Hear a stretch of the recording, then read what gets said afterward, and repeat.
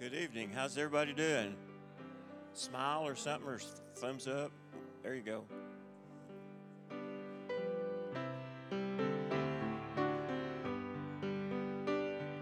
Tis so sweet to trust in Jesus, just to take him at his word, just to rest upon his promise, just to know thus saith the Lord.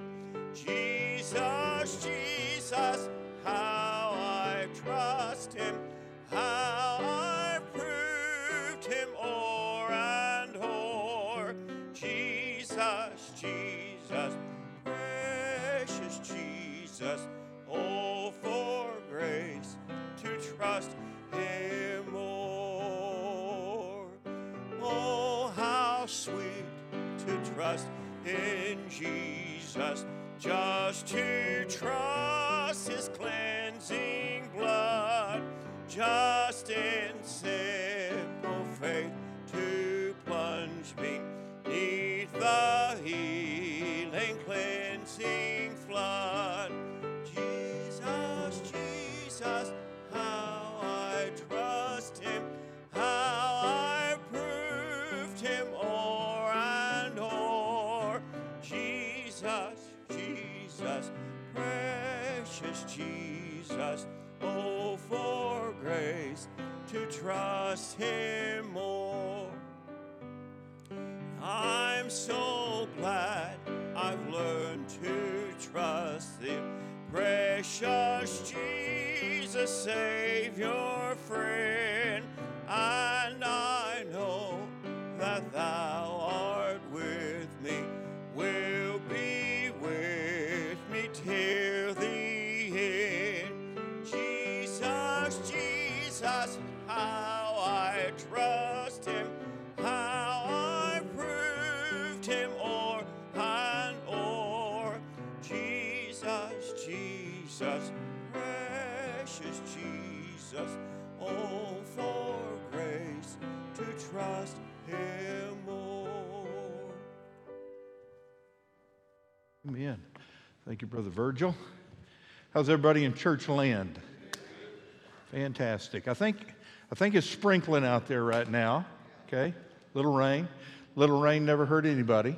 Okay, I'm hoping I'll let you out tonight before it comes the big downpour, because I'm worried about you.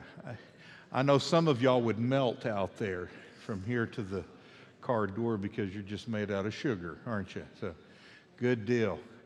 So, we are good to you. Cavanaugh is good to you. This is a great church. We're good to you. For example, a couple of weeks ago on Wednesday night, we gave you peaches. Did y'all enjoy the peaches? And then we followed it up last week with grapefruit. How were they? Were they good? I don't eat grapefruit, so I didn't taste one. Were they okay? Well, yeah, tonight, it's plums. Plums. We're gonna try to go through the whole gamut of fruits. All right. So tonight is plum night. Plum night. If it's not a downpour, Jack and Fred are going to be back out there at the same place, loading your car up with plums.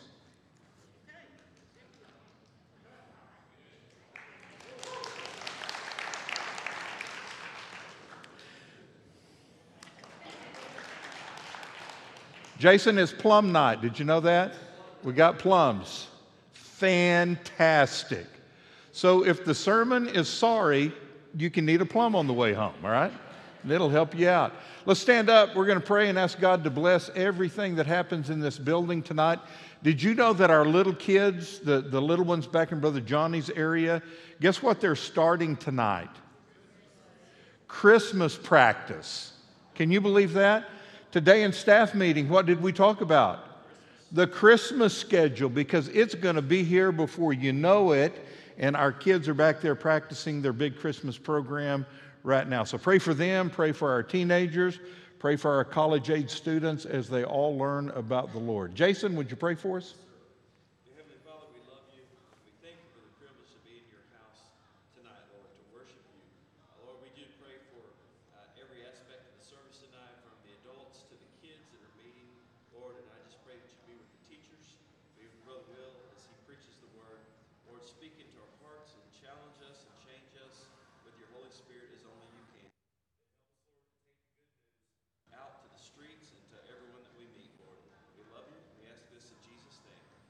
Amen. Turn around and say hi to 20 people.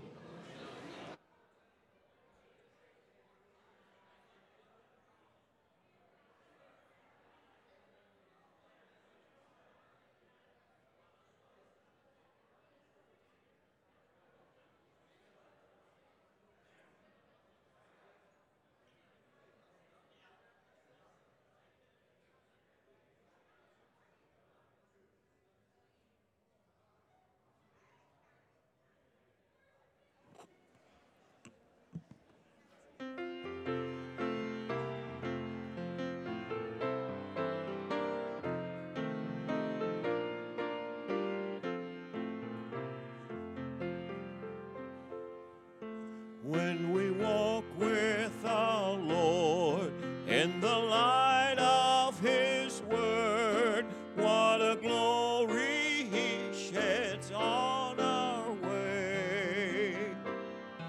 While we do His good will, He abides with us still, and with all who will trust and obey. Trust and obey, for there's no other way to be happy in Jesus but to trust and obey. Not a shadow can rise, not a cloud in the skies, but a smile quickly drives it away. Not a sign or a fear, not a sign or a tear can abide while we trust and obey. Trust and obey, for there's no other way to be happy in Jesus, but to trust and obey. Then in fellowship sweet, we will sit at His feet, or we'll walk by His side in the way. What He says we will do, where He sends we will go. Never fear, only trust and obey. Trust and obey, for there's no other way to be happy in Jesus but to trust and obey. Is that one more? There we go. Let's all stand for that song.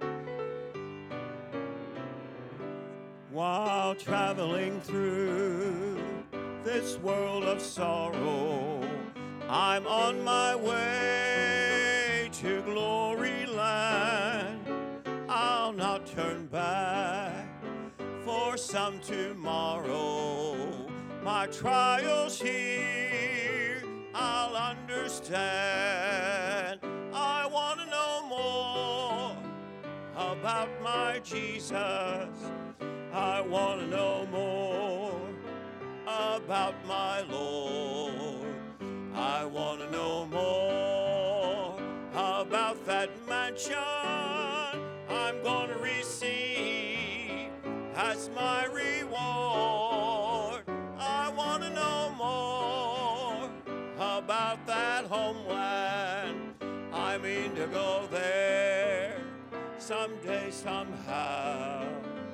And after I reach that heavenly city, I mean to know more than I know now.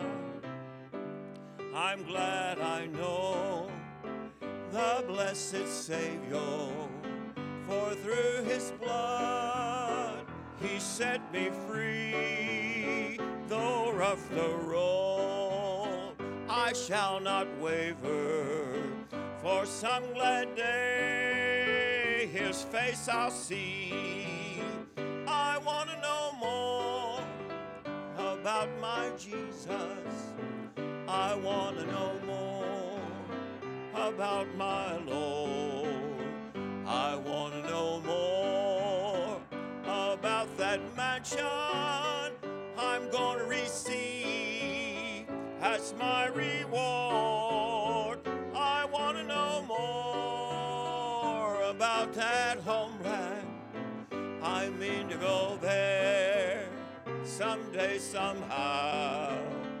And after I reach that heavenly city, I mean to know more than I know now.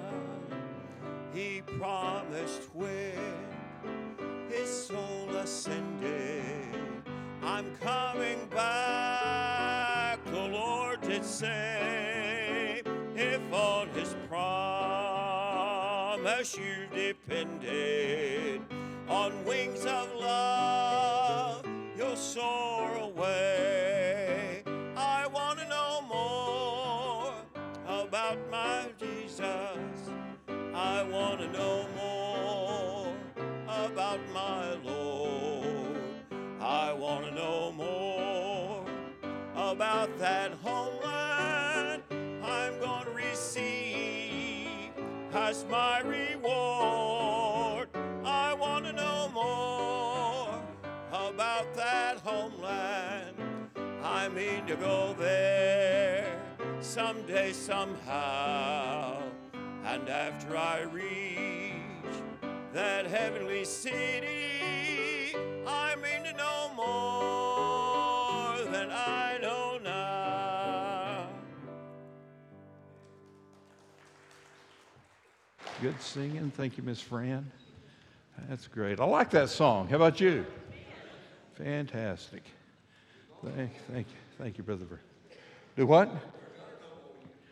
Yeah, man. Exactly. Y'all are stuck with me tonight. And that, well, thank you, Dallas. I love you too, buddy. I love you. Hey, a couple of things. Missions, everything we give on Wednesday goes to missions.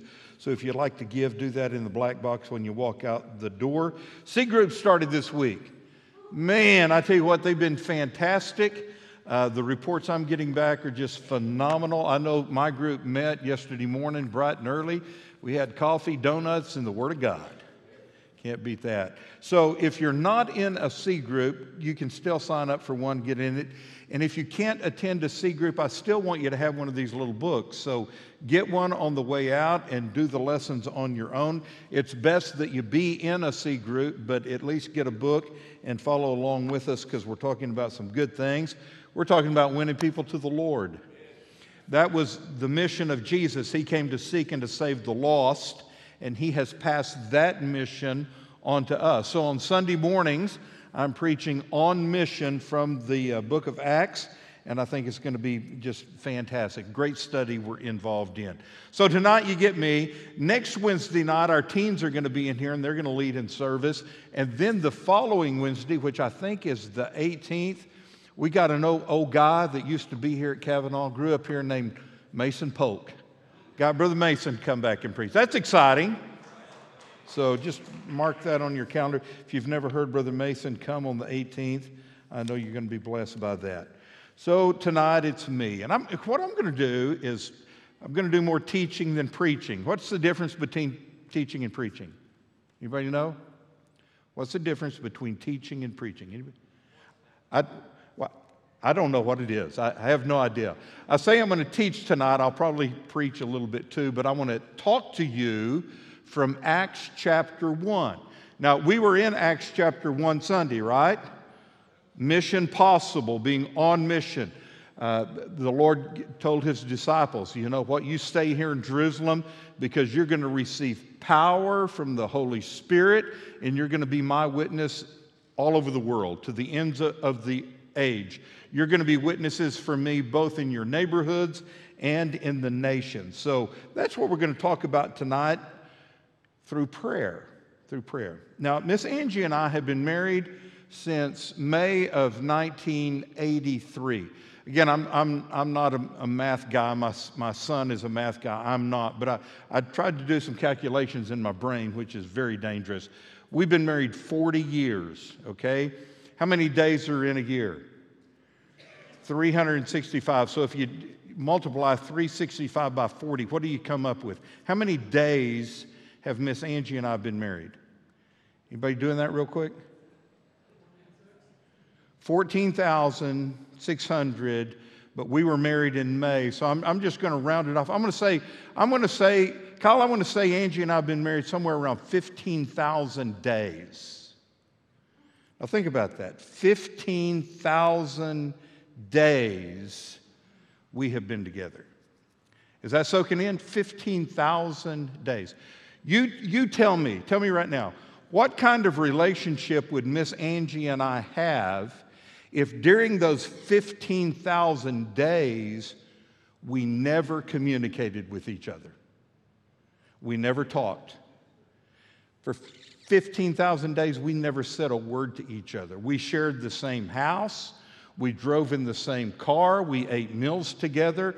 We were with each other every day for 15,000 days, but we never talked to nor listened to each other. Come on. What kind of relationship would we have? It really wouldn't be a relationship, would it? Can you imagine that? Or what about this? How many of y'all have kids? Okay? And the hands kind of go up. Grandkids. Woohoo! They're better, aren't they? Or even great grandkids. Oh, fantastic.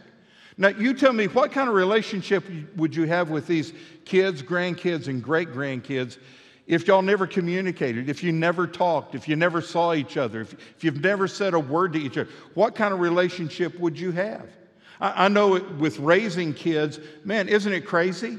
Can you remember the days when you were raising kids? You'd get up early and you'd be in a hurry to get off to work and to school, and then you'd come back in after they got home from school and you got home from work, and you'd try to throw food together, wouldn't you, Miss Joy? And everybody would be going different directions, and you might see them, but very seldom do you get to sit down and really have a conversation with them. But can you imagine how weak and fragmented your relationship would be with your kids and your own families if you never took the time to communicate? Relationships are built on communication. Go on, say amen to that. That was a preachy thing right there. Right? So you can say amen. Relationships are built on communication, talking, listening, sharing your heart with one another. And the same thing is true in our relationship with Almighty God. And prayer is essential in building our relationship with the living God. I want you to open your Bibles to Acts chapter 1, all right? Acts chapter 1. Here in a second, Devin's going to throw a verse up there, verse 14, but I want to remind you what we talked about this past Sunday.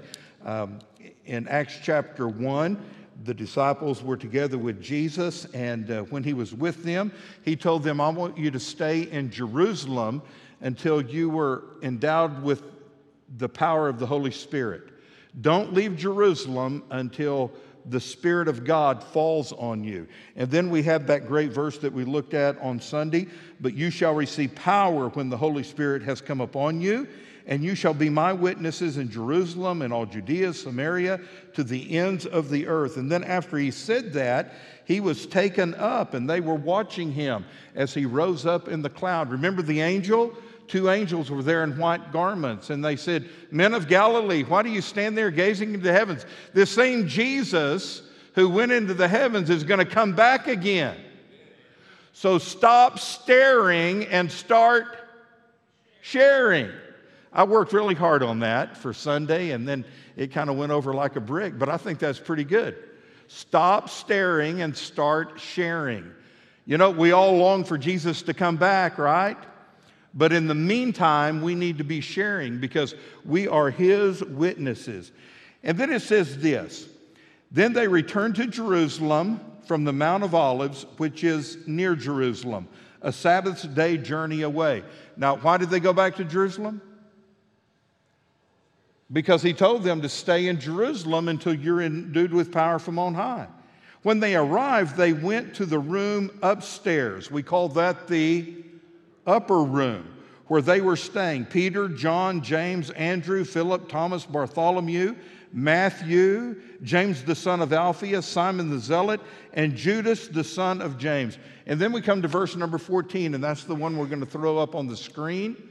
These all continued with one accord in prayer and supplication. So the disciples were there, and so were the women, and Mary, the mother of Jesus, with all of his brothers. And so what are they doing in the upper room? Come on, people, what are they doing? They're praying together. We're going to see in our study of the book of Acts on Sunday mornings that these early believers prayed all the time. A little later in Acts chapter 1, they prayed when they had a very important decision to make. After the death of Judas, in order to replace him, they had to choose between two men. And so here's what it says in verse 24 of Acts 1. Then they prayed, Lord, you know everyone's heart. Show us which of these two men you have chosen. Now, I wish I had time to really get into this because this is so good. Lord, you know what? You know all things. And he does, doesn't he? Do we believe that he knows all things? You know the heart. We see the outside, but you know the heart. And Lord, we have to make a decision between these two men. We want to know which one of these two you have chosen. So Lord, show us which one you've chosen. And you know what this is? This is showing us that these guys prayed about everything. What a novel thought. If you've got a decision to make, you know what you need to do? You need to pray about it. Now, Robert, it doesn't matter how small or insignificant we think the decision is or how big it is. We need to be praying about all decisions that we make every single day. I've heard so many people say, well, you know what, I'll pray about the big decisions, but I don't want to waste God's time with these little trivial matters. It's nonsense. Every decision that we make needs to be saturated in prayer. You need to pray about it, all right? So they prayed, Lord, you know everyone's heart. Show us which decision to make. And then after the day of Pentecost, prayer became an even more vital part of the life of the church. I'm going to read in chapter 2, verse 42. They devoted themselves to the apostles' teaching and to the fellowship and to the breaking of bread. And then what's the last part? And to prayer. They devoted themselves to prayer because they were people of prayer. Here's the thing. Jesus had taught them to pray. And so they had become people of prayer themselves. Now, that's what we read in Acts chapter 1 and chapter 2. They were praying, they were supplicating, they were doing it all the time. As we continue our study in Acts on Sunday mornings, we're going to see these guys, these people, they prayed about everything. They are praying all through the book of Acts. And because of their prayer, God was blessing them. Now, this kind of makes sense to me. If I want to be in tune with God, doing God's will and talking to the people God wants me to talk to, I know I've got to be a person of prayer because He is connecting me in those directions I need to go and to those people I need to be talking to. So we see all this in Acts throughout the book. But I want to back up tonight. Beep, beep, beep, beep, beep. You with me? We're going to back up to the Gospel of Luke chapter 11. These followers of Jesus were people of prayer because Jesus lived and taught the life of prayer. Luke chapter 11, verse 1. One day, Jesus was praying in a certain place. He did it all the time. G. Campbell Morgan commented one time, as was his custom. That was the custom of Jesus, to pray. When he finished, one of his disciples said to him, Lord, read this with me, teach us to pray just as John taught his disciples to pray. So Jesus lived with a holy connection to the Father. Over and over and over again through the Gospels, we're reading that Jesus is praying. He went to a secluded place. There he prayed. He was praying down in a boat. He prayed everywhere. And the disciples saw something about the prayer life of Jesus that they knew they needed. I think one day it dawned on them, this man is controlled by God. He's got a special connection with the Heavenly Father. And so they saw that the secret to his power was in his communication with God. So what did they ask? Lord, teach us to pray. Lord, teach us to pray. Note carefully the wording of their request. Teach us to pray. That's the first thing. Teach us to turn to God in prayer rather than, listen to this, trying to fix things or figure things out on our own. That's what we're guilty of. We got a problem, we try to fix it. There's a dilemma, we try to figure it out. You know what we need to be doing? We need to immediately be going to God in prayer. So, some of us treat prayer as the last resort. No, it should be the first option. Jesus did that. See, the Lord likes that. He rumbled because that's good. Jesus taught his followers about the importance of prayer, but he also taught them the mechanics of prayer. He taught them how to pray. And in Luke chapter 11, Jesus goes into what we know as the model prayer, or we call it the Lord's Prayer. Luke's version of the model prayer is abbreviated, but Matthew has the full version of the prayer Jesus used to teach his disciples how to pray. It's found in what we know as the Sermon on the Mount. So turn with me to Matthew chapter 6. We're getting a workout to that. And if you don't do that, you can read it on the screen behind me. You figured that out, right? Matthew chapter 6, Sermon on the Mount. Jesus teaches them something about when to pray. When to pray. Matthew 6:5. And when you pray. Notice he doesn't say if you pray. He says when you pray. So it should be a routine and a pattern of our life. It should be in the flow of our life. Every day we need to be praying to God. It's just something that we as believers naturally should do. Just like I need to be naturally communicating with my wife, my children, and my grandkids. Because if I don't communicate with them, I'm not going to have a relationship with them. And it should be the same way with the Lord. When do we pray? Well, we need to be praying every day. We need to be praying all the time. But listen to this. I think there needs to be specific times when we deliberately go to God in prayer. Now, I don't know what your schedule is, but let me just suggest some things to you based on what I've experienced in life.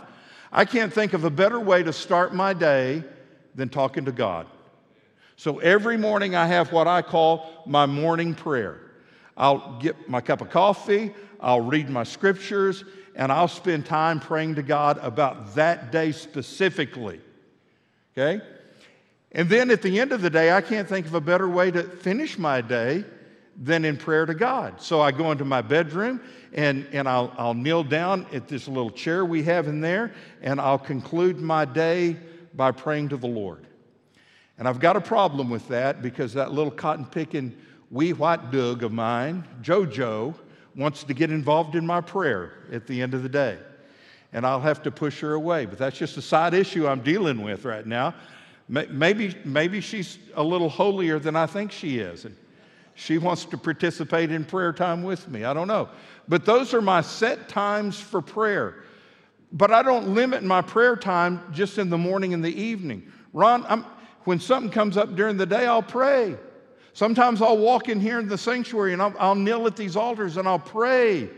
Right now, I'm having a special prayer time at 5 p.m.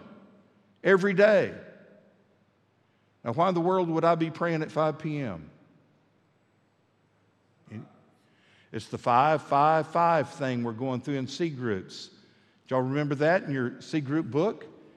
Every day at 5 o'clock, there are 5 people that I'm praying for 5 minutes. Who are these 5 people? Well, I'm not going to share their names with you, but they're people that I know who are either unchurched or unsaved. And I'm praying for them at 5 o'clock every day for 5 minutes. Why? Because that's my duty as a believer. It's my passion to win people for Christ. And so these 5 people, 3 of them are unsaved. How do I know they're unsaved? Well, because I've been around them. I know that they're not saved. A 4th one is backslidden. I know he's back. He knows he's backslidden.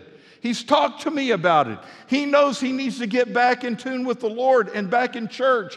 And so I'm praying for him. And then the 5th guy that I'm praying for he's a believer, but he's unchurched right now. He's just not in church. And so at 5 o'clock every day, I'm having a special prayer time praying for these guys. When should we pray?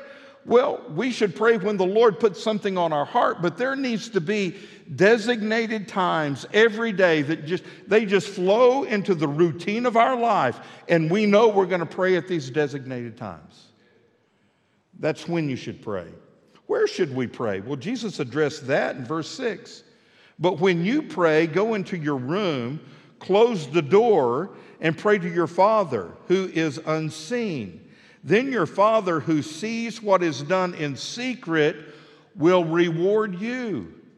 So we are helped to pray if we have a place where we can go, a place where we can close ourselves off from the distractions and focus on our relationship and our conversation with God. Where's your prayer closet? Where do you go to pray? I think it's important that we just concentrate on God wherever that is. I remember telling you the story about Sister Wesley, John Wesley's mama. You remember that story? She had like 14 kids, and apparently they didn't have any closets in their tiny little house. So every afternoon, Sister Wesley would sit in a rocker chair, and she would put a blanket over her head. And every one of those 14 kids knew when Mama had the blanket over her head in the rocking chair, she was praying. And you don't mess with Mama when she has the blanket on her head. All right? So you need to find you a place where you can pray in private. And then Jesus taught us something about how to pray. Matthew 6, verse 9. This then is how you should pray.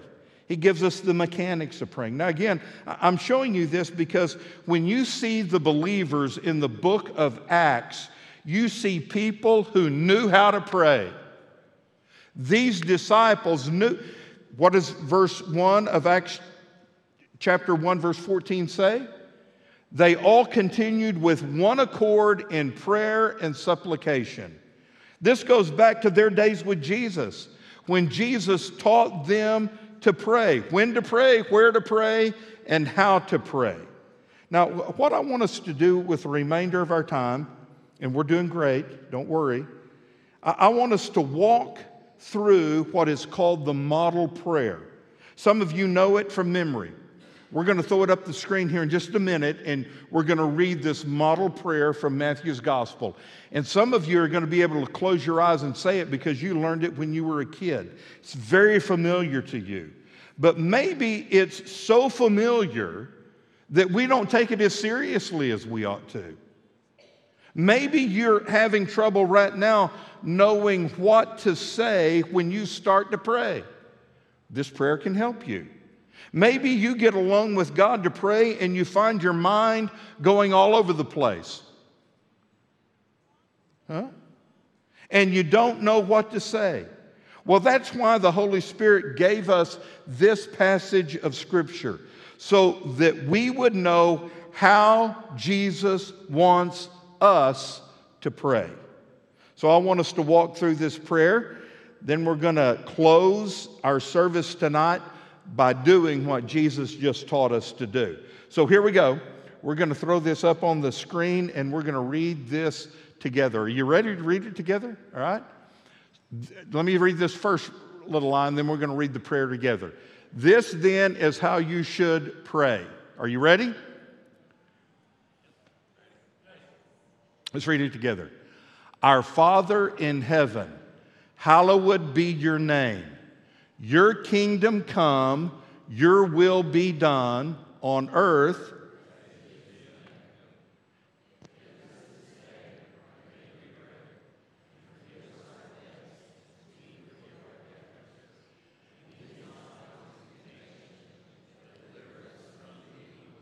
For yours is the kingdom and the power and the glory. Amen. Amen. So right here in these few verses, Jesus shows us how to pray. He gives us a pattern for prayer. And I want to give you 5 phrases, and they all start with the letter P, so you can easily memorize this whenever and wherever you are. First of all, Jesus teaches us to pray the praise of God. And this is how every prayer we pray should begin, by praising God. Verse 9, this then is how you should pray. Our Father in heaven, hallowed be your name. Holy is your name. God is our Father if we have put our trust in Jesus. If you are a believer, He has become your heavenly Father. He is the Father of the family of God. He is in heaven at the control center of the universe. He is in charge. His name is to be hallowed. His name is holy. When we say, hallowed be your name, we are demonstrating our reverence to a holy God. We honor God for His holiness. And did you know, just a byproduct of that, the Bible says, without holiness, no one will see God? Therefore, it's important that we take on that trait of God and that we become holy people. There is none like God. God is in a class all by Himself. His name is holy, and He alone deserves to be praised. That was a little preachy, wasn't it? So I've transferred from teaching to preaching. Let me go back to teaching. So we start our prayer with praise to God. Somehow or another, you need to start praising the name of God. Holy is your name. Hallowed be your name. Here's the way I do it. Sometimes I just start my prayers with verses from the Bible. That's a great way to pray. Do you know that? Praying scriptures. So I'll start my prayer with verses in the Bible that talk about the holiness of God Almighty and give Him praise. Like Revelation chapter 4, verse 8. Holy, holy, holy, Lord God Almighty, which was and is to come. That's a good way to start your prayer. Or what about this one, Revelation 4:11? You are worthy, O Lord, to receive glory and honor and power, for you have created all things, and by your will they exist, and they were created. So what am I doing when I start my prayer? I'm giving honor to God. Holy is His name. His name is to be praised. So we begin our prayer with praise. It's pretty simple, isn't it? How do we start our prayer? Praise.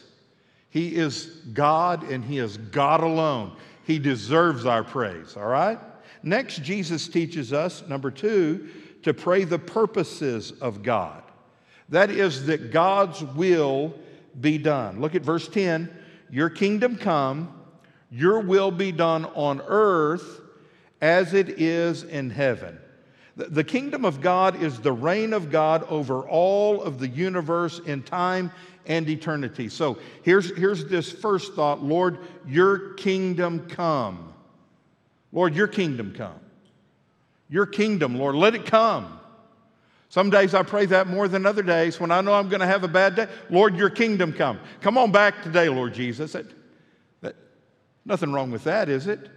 Your kingdom come. Every time a person is saved, what happens to the kingdom of God? It grows, it expands. The rule and the reign of God expands.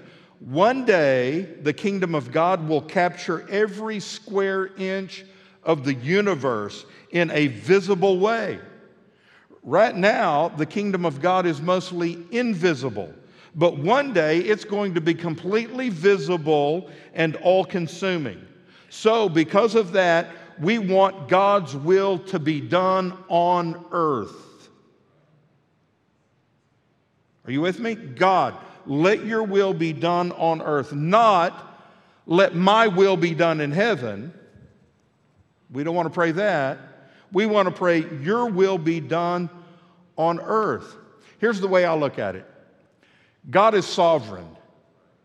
He knows all things. I was born August 15th, 1961. Before I was even conceived in my mother's womb, God knew all about my life.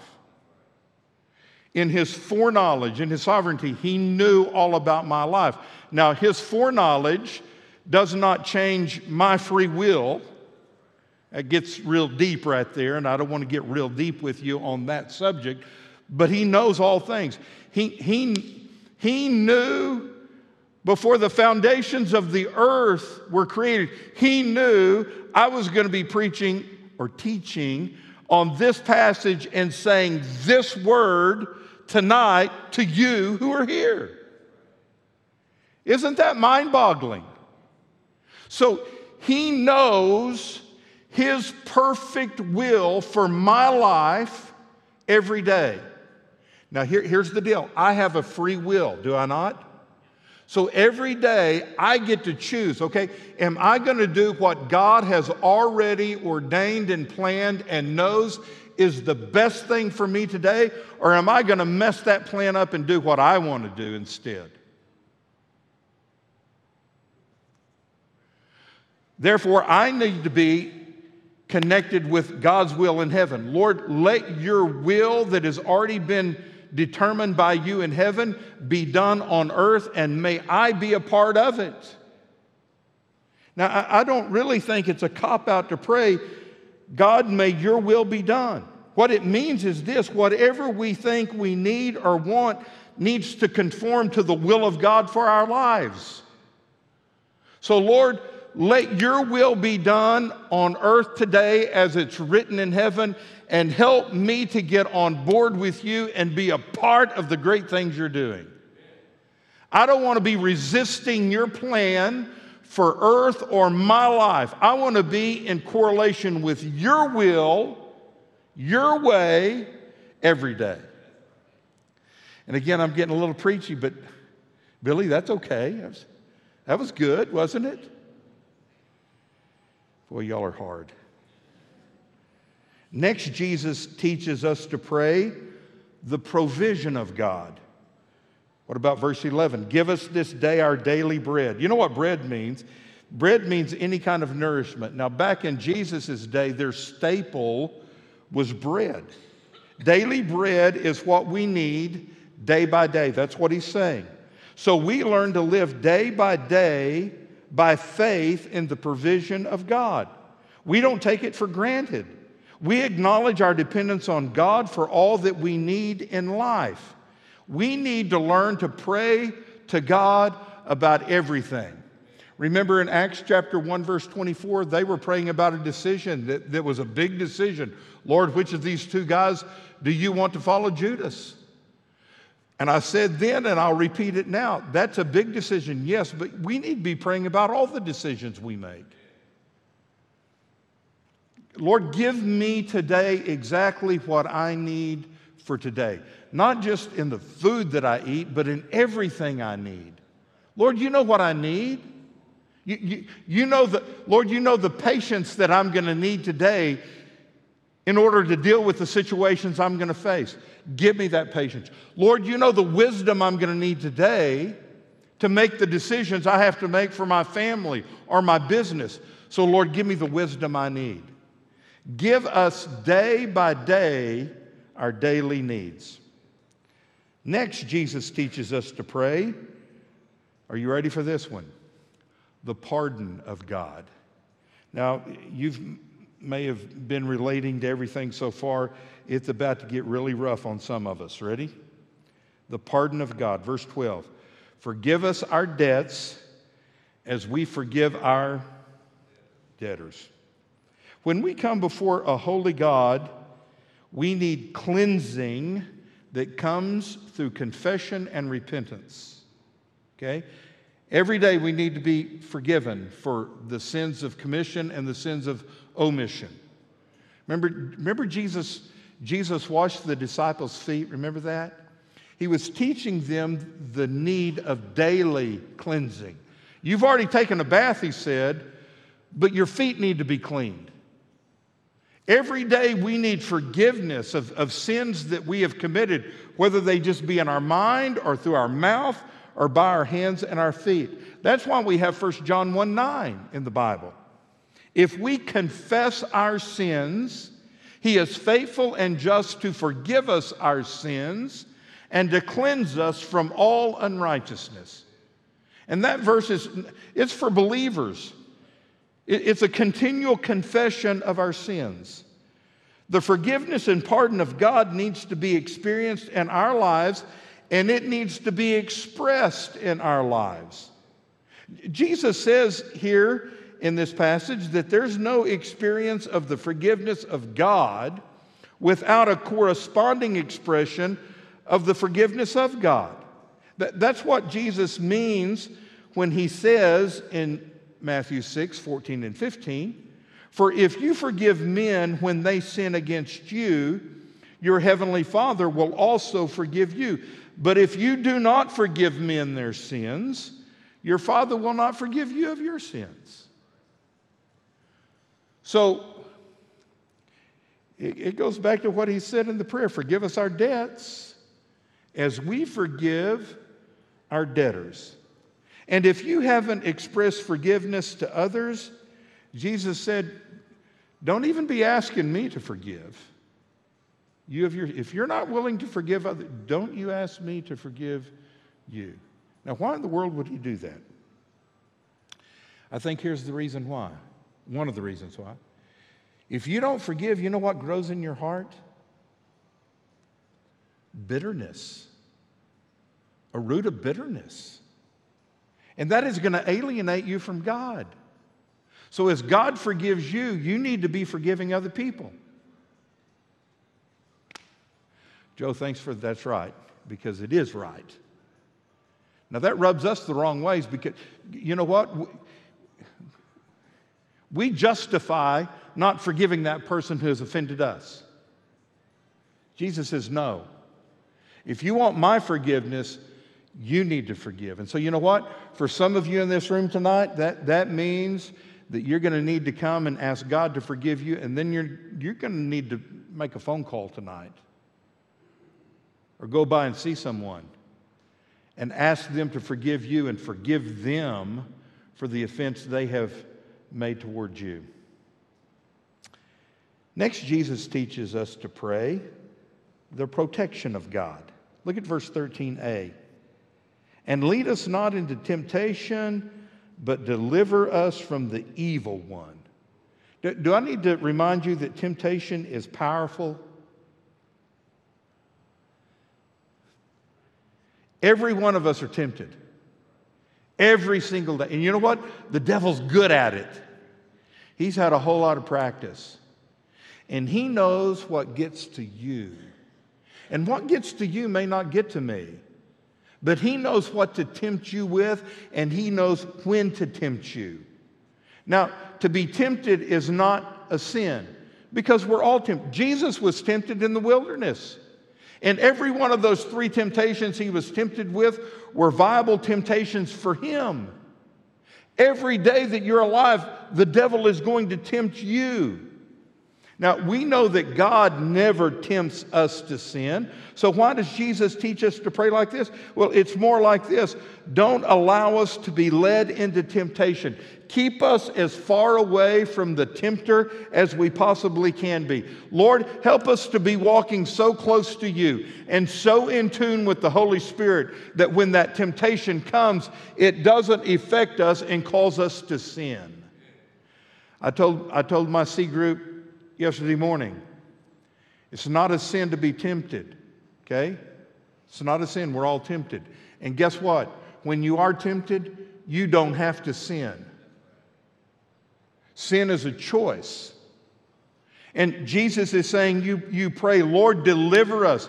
Give us that way of escape. Give us that door of escape, and give us the wisdom to take that way of escape and not fall into the temptation. We have an evil enemy for whom we are no match apart from the power and protection of God. He is as a roaring lion, and he will consume you. Don't you ever think that on your own strength you can stand against the wiles of the devil, because you can't. He will eat you up and chew you down and spit you out. The only way you can be victorious is through the power of the Holy Spirit. So pray this prayer: deliver us from the evil one. And that brings us back to number 6, the praise of God. Verse 13, for yours is the kingdom and the power and the glory forever. Amen. So you know what we've done in this little prayer? We've come full circle. We start with the praise of God and we close with the praise of God. Amen? So let's do it. Let's do it. Stand with me. Let's stand up and let's throw this verse back up on the screen, and let's make this our prayer to the Lord, all right? This then is how you should pray. And pray it to the Lord. Do it out loud. Let's do it right now. Our Father in heaven,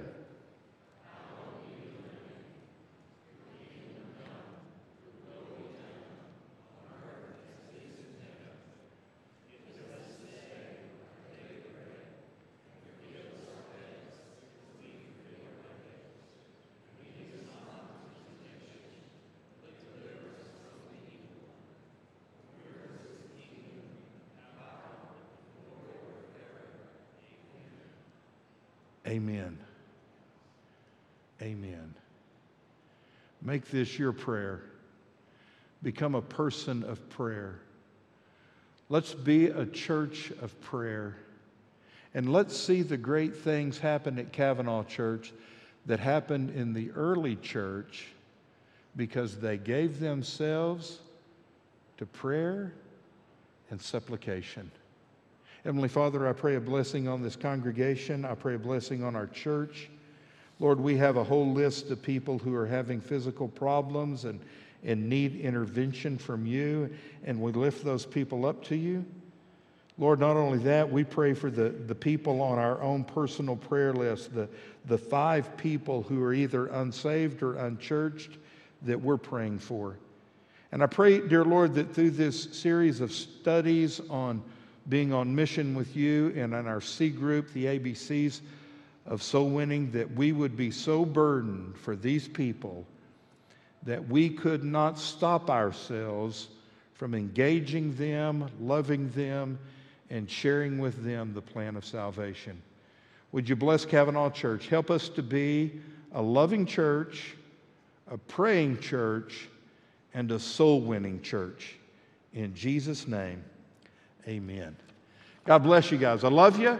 Can't wait to see you on Sunday morning. If it's not pouring down rain, get out there and get you a plum, all right? Love you.